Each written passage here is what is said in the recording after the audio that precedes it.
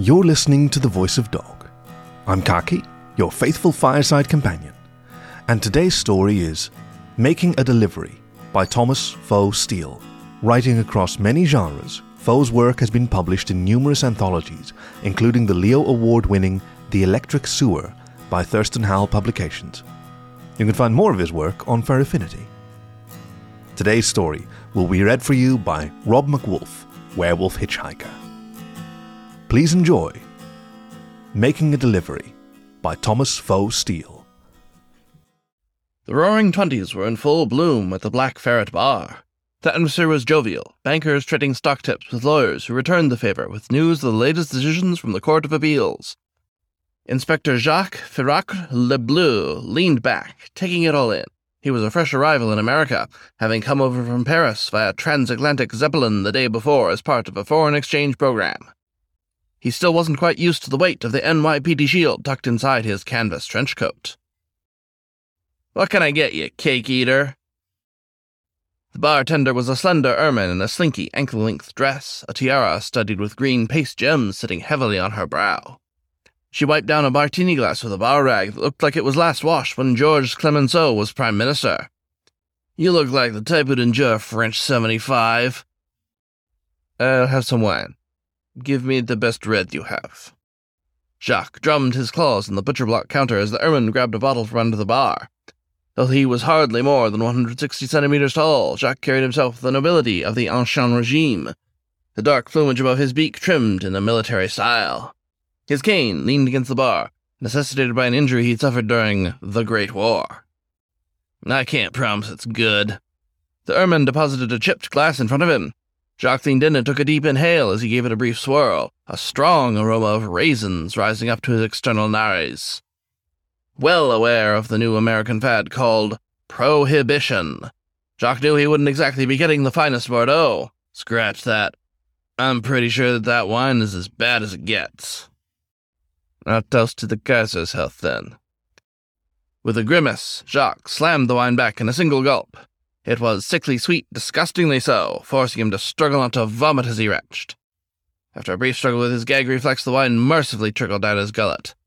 "Mon Dieu." "Don't say I didn't warn you," the ermine grimaced. "Might I suggest the French 75 a second time? That reprehensible excuse for wine makes cooking sherry look luxurious by comparison."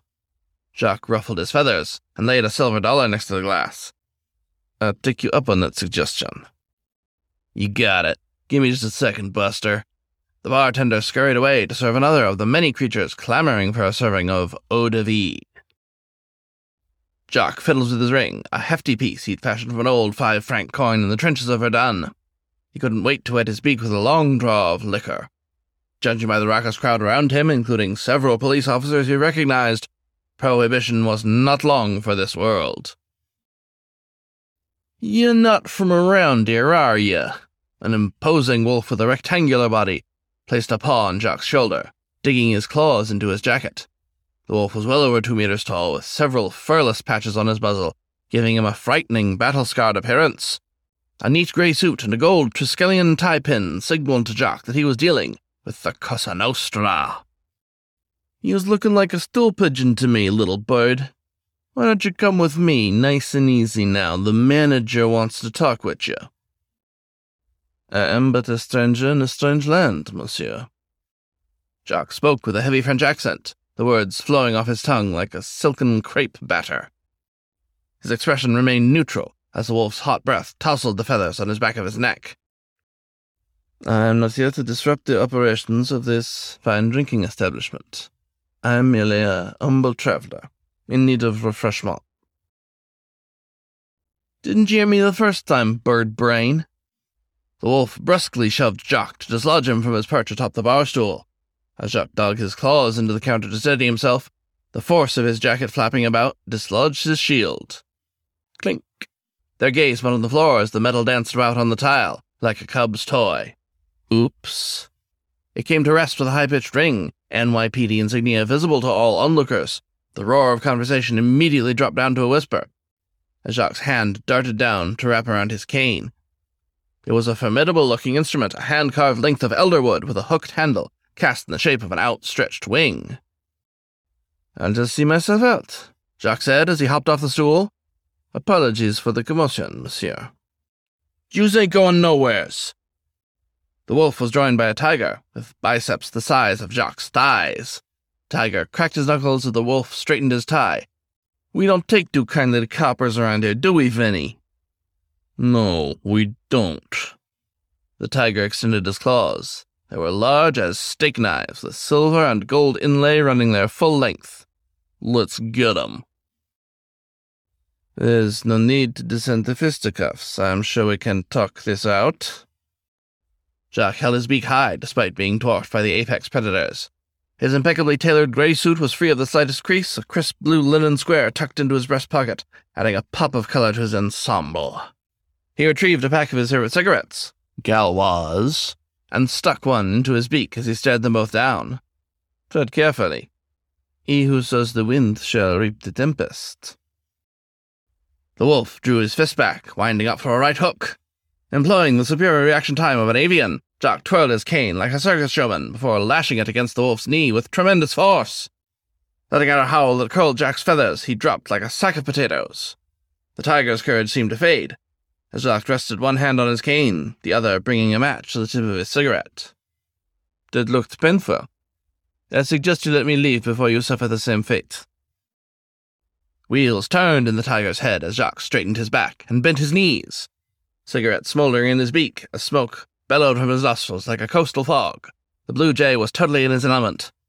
As the tiger pivoted to throw a punch, he leapt backward onto the bar, sweeping his feathered arms downward for maximum lift. "C'est fini, mon ami. I have the high ground." "You's really starting to make a nuisance of yourself." As the tiger started to climb to his level, Jacques flipped his cane around and used the handle to fire a pint glass at the tiger. Having grown up playing viciously competitive games of croquet, Jacques was an expert in accelerating small objects to high velocities. The glass hit the tiger square in the chest and detonated, knocking him backward as the dull brown liquid stained his shirt. "I have the slightest idea what you mean." Moving with avian swiftness, Jacques dodged the tiger's deadly claws as he returned fire with half-full barware. The tiger took on the appearance of a bystander to a dye factory explosion as a variety of drinks drenched him. Though he slashed at Jacques with wild abandon, he remained stubbornly out of range. "From where I stand, you're the one ruining an otherwise pleasant evening." "I'm gonna put you in an iron lung." As the tiger attempted to leap up onto the counter, Jacques pitched a hefty ceramic beer stein at him with the power of burly rhymes. It smacked him dead center in the forehead with a wet thud. Tottering about with stars in his eyes, the tiger raised a paw, as if to compliment Jacques on his aim, before collapsing backward onto the floor. Jacques took a deep breath to regain his composure as he hopped down. All eyes in the half-empty speakeasy were locked on him. Leaning heavily on the cane as his knee creaked beneath him, he carefully straightened his pinstripe tie as his eye settled on an abandoned drink. As his claws wrapped around the glass, a sharp caught his attention. "That's enough excitement for tonight. Go back to your drinks." A ferret enveloped in a cloud of acrid cigar smoke had suddenly appeared next to Jacques, his iridescent gold tie the only detail the blue jay could make out. "Are you interested in making a little dough tonight, LeBlanc? I'll ignore what you just did to my boys if you're willing to cut a deal." "My reputation precedes me." Jacques cocked his head as the bartender brought him a perspiring glass filled with neon-pink liquid. Taking a cautious sip, Jacques realized the concoction bore a striking resemblance to the flavor profile of radiator fluid. "What do you have in mind?"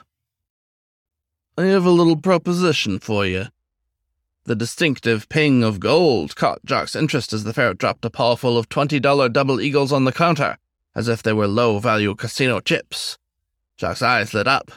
The princely sum was more than he made in several months. "It's simple, really. I need you to deliver a package for me." "Isn't this a bit overkill? I'm sure any newsboy could handle a simple delivery for a fraction of my price." Jacques tapped the vulpine Lady Liberty's muzzle with his index claw as he plucked a coin off the counter.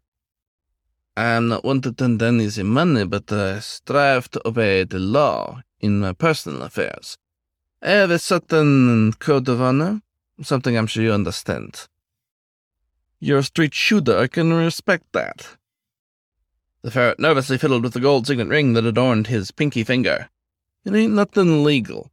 The contents are rather personal, if you catch my drift, and they have to be delivered tonight. Capiche? I understand. While Jack had gotten out of the courier business, he had spent the long summers of his childhood running his mother's pies to customers throughout Saint-Emilion. He was sure the skills were transferable. Bring out the package for my inspection, if you would. I'm going to be honest with you, LeBlanc. I'm in a heck of a position here. You'd really be doing me a favor. Jack nodded as he slid the weighty pile of gold into the inner pocket of his jacket, basal pleasure radiating through his cheeks at the thought of having obtained so many shiny objects. He carefully buttoned everything up tight as the ferret snapped its fingers. It's already wrapped up nice and snug for you. All you have to do is make the drop and scram. The wolf appeared with a silver cloche in one paw, the other holding a frozen beefsteak against his knee. He glared at Jock as he set it on the bar with a loud clang before tugging the lid off to reveal a rectangular box covered in gilt silver wrapping paper. There were no markings on it to tip Jock off to its contents. Sealed with a blue string knotted into a simple bow, it seemed innocuous enough. Jock gave it his standard, brief, pre-delivery inspection, turning it over in his hands and giving it a quick shake. The contents were packed tight enough that nothing rattled around. C'est bon. And take this to the corner of Mulberry and Hester, said the ferret. You'll see a brownstone with a Triskelion on the gate. Ask for Giovanni, the doorman, once you arrive.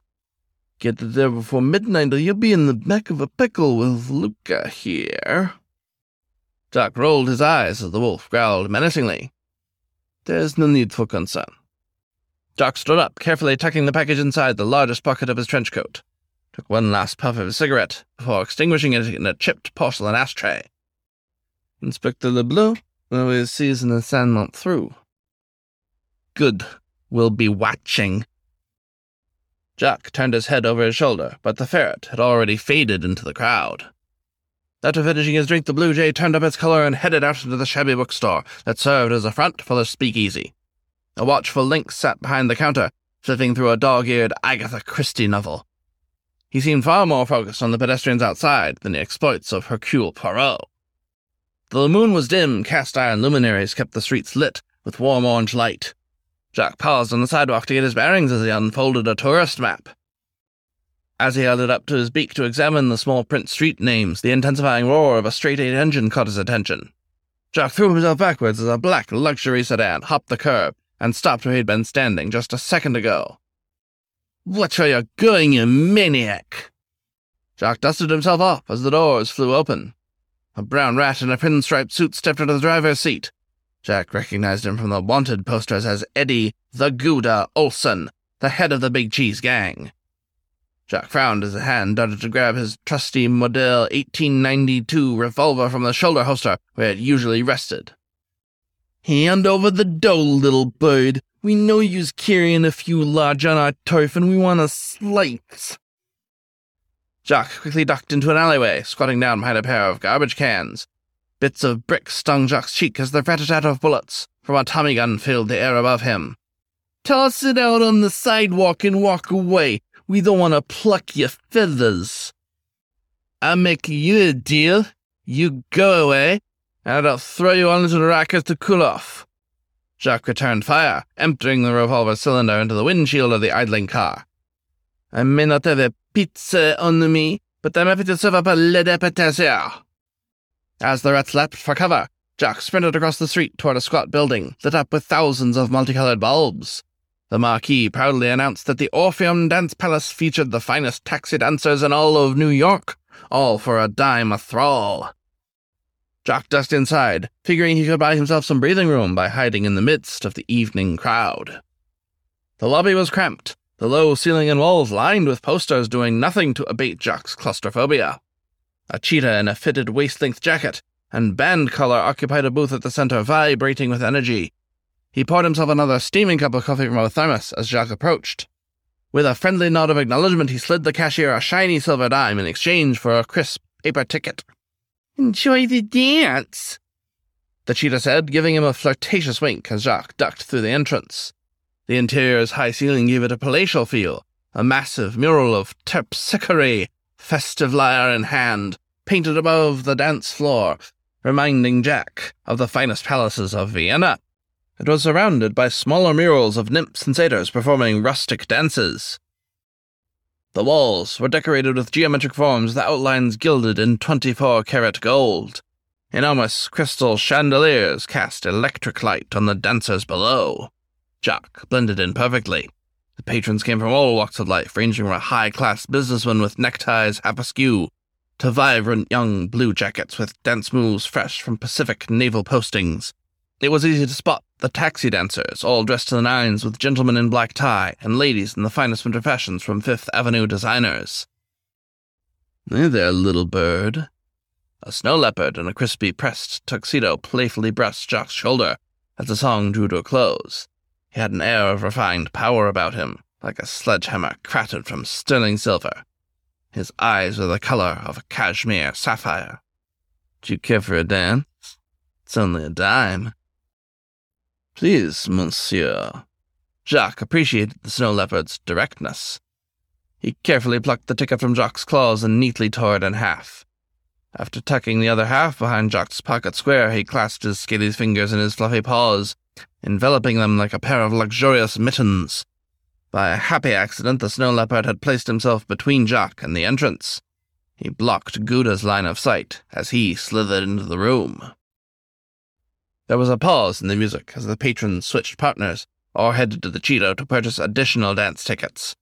As they waited, Jacques gave the snow leopard a casual sniff.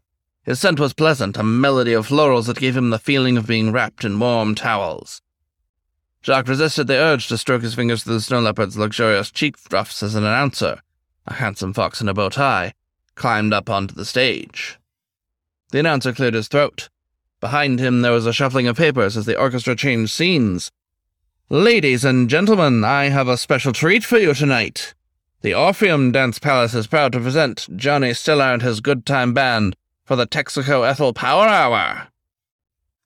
Please enjoy the debut of their new tune, The Circus Swing." There was a brief round of applause before a clarinet began to scream in the altissimo register and a thumping bass line kicked off the orchestra. The conductor, a distant relation of Benny Goodman, swung his baton with frenetic energy, flipping rapidly through the scorebook. The snow leopard led the dance, his experienced paws guiding Jock around the floor. He moved with gusto, perfectly attuned to the swung beats. "Try to keep up," the snow leopard said with a teasing smirk. Jock faced him, the pair swinging their arms as they took 2 steps forward, 2 steps back, light on their feet with the energy of the music urging them onward. The tempo moved along with blazing intensity as the brass section shook the cathedral-like ceiling. Surrounded by hundreds of other pairs of every gender and species moving to the same rhythm, Jock caught only a brief glance of the civet in a rhinestone-studded dress and feather boa that stepped up to the microphone. "Dance, dance, my friends, we're all clowns, and the circus is burning down. So let's dance, dance in a blazing light, shake those tails all through the night." The singer's husky voice poured into the chrome of a ribbon microphone, top-end speakers radiating her voice into the crowd. Nothing got one's blood pounding like dancing to impress a stranger. The snow leopard's piercing blue eyes were locked on Jock as he whirled the blue jay around the dance floor, their movements perfectly synchronized. "Dance, dance all your cares away. Don't feel too tempted by dismay. So let's dance, dance and never stop, around the flaming circus top."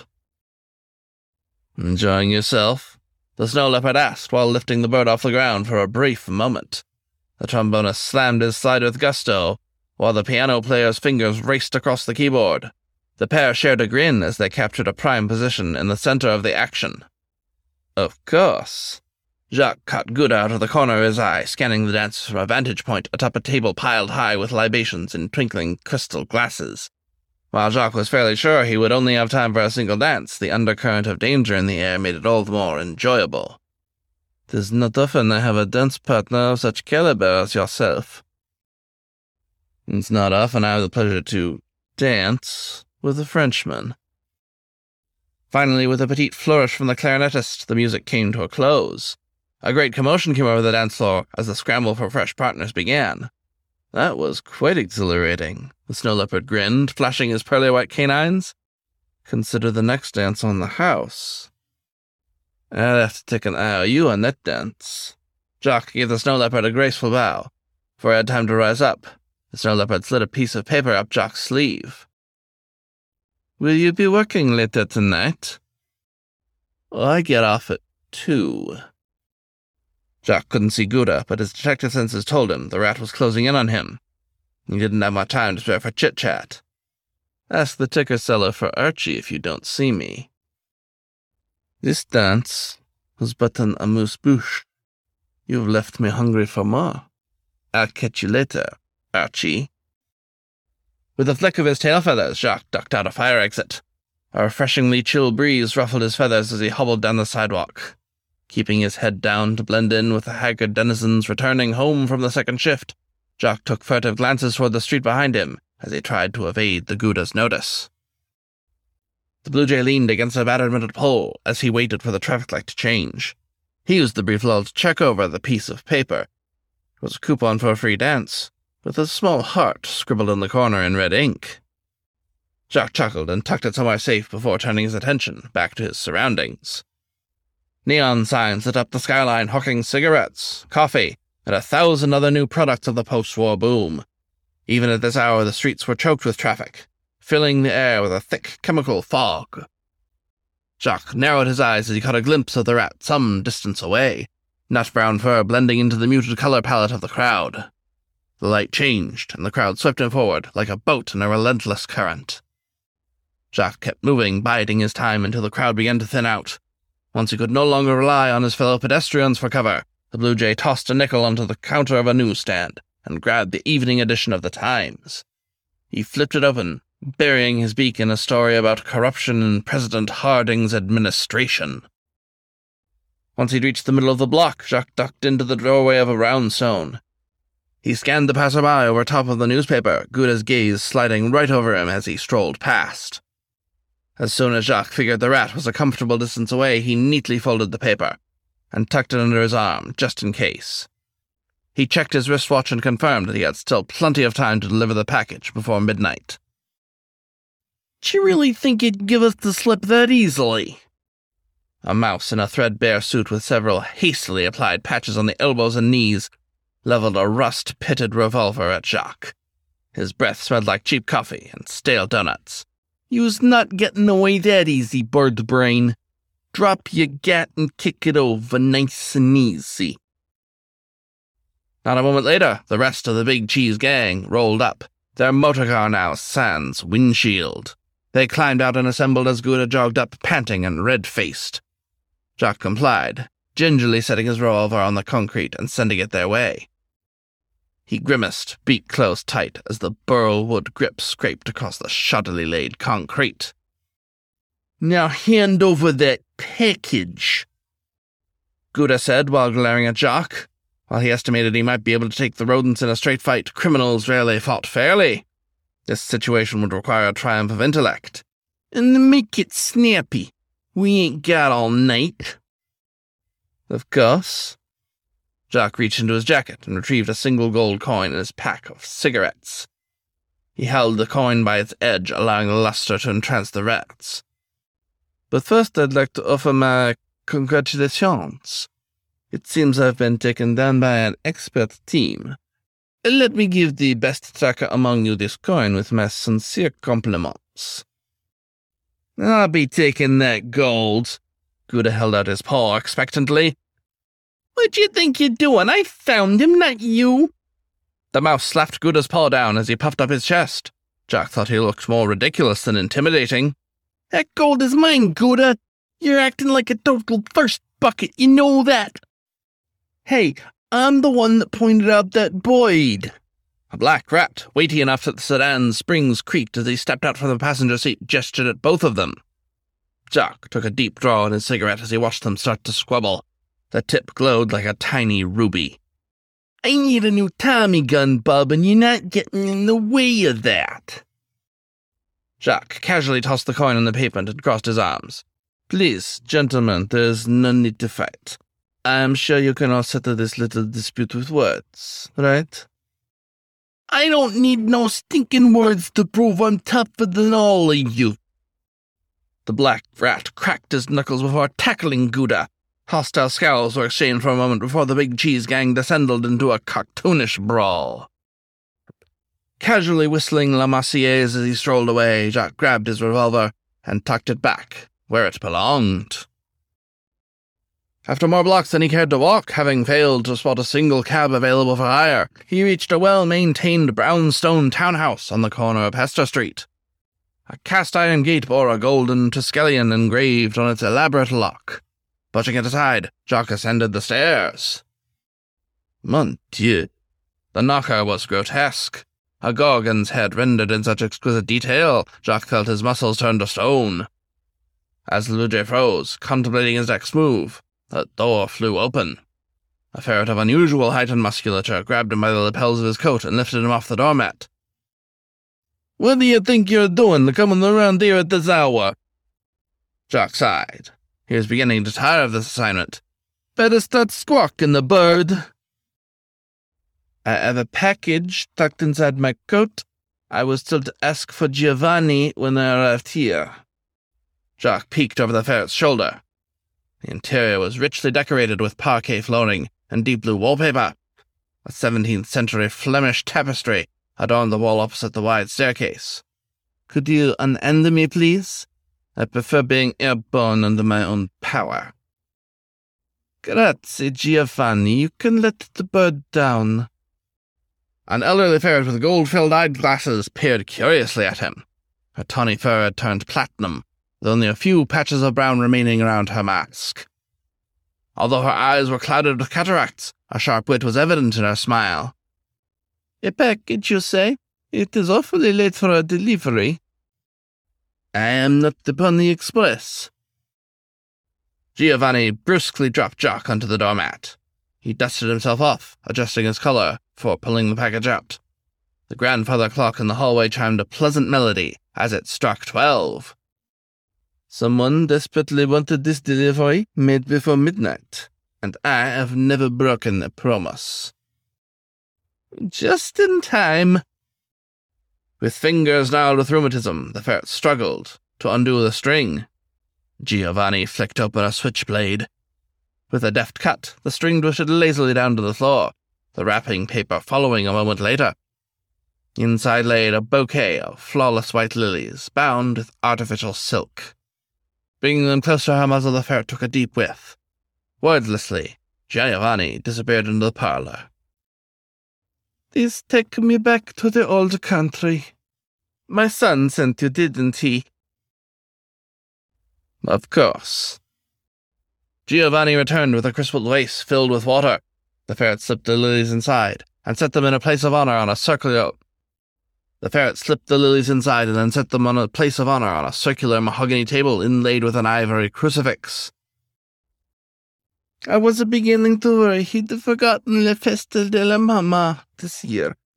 Do you have a name, kind delivery man?" "Lebleu. Jacques Lebleu, à votre service." Jacques gave her a crisp military salute. "Would you like to come in for some coffee, Signora Lebleu?" The ferret waved her paw toward the parlor. "I can have Giovanni make you a cup of espresso. It's a brick out there." Jacques sighed. "Could I take it to go? I am sure I would have a most delightful conversation with you, madame, but I promised I would meet someone tonight. The dance hall closes at 2, and I wouldn't want to miss him." "I understand. I was a young Jill once, you know." The ferret pressed a small enameled tin into Jacques' hand as Giovanni returned with a steaming Bakelite cup. "Please, take a little sustenance for your journey. No one leaves Signora Civello's home on an empty stomach." "Merci beaucoup. Enjoy the flowers, madame." Jack gave her a polite nod before he headed out in the refreshing night air. He took a sip of the steaming coffee as he stood on a stoop, savouring the atmosphere of Gotham. Then, with a spring in his step, he set off back toward the Orpheum Dance Palace. Gah! After 2 steps, Jack felt pain shoot up his inner thigh. While his spirit was willing, his body had less to give. Resting a hand on his cane, he took a deep breath of the cool night air. Jack twiddled one of the gold coins between his fingers as he stuffed his beak with sweet, licorice-flavoured cookies. All he wanted to do was dance his cares away with Archie, and with $20 he could do it his heart's content. Jack supposed making a delivery wasn't a half-bad way to spend an evening. This was Making a Delivery by Thomas Faux Steele, read for you by Rob MacWolf, Werewolf Hitchhiker. You can find more stories on the web at thevoice.dog or find the show wherever you get your podcasts. And thank you for listening to The Voice of Dog.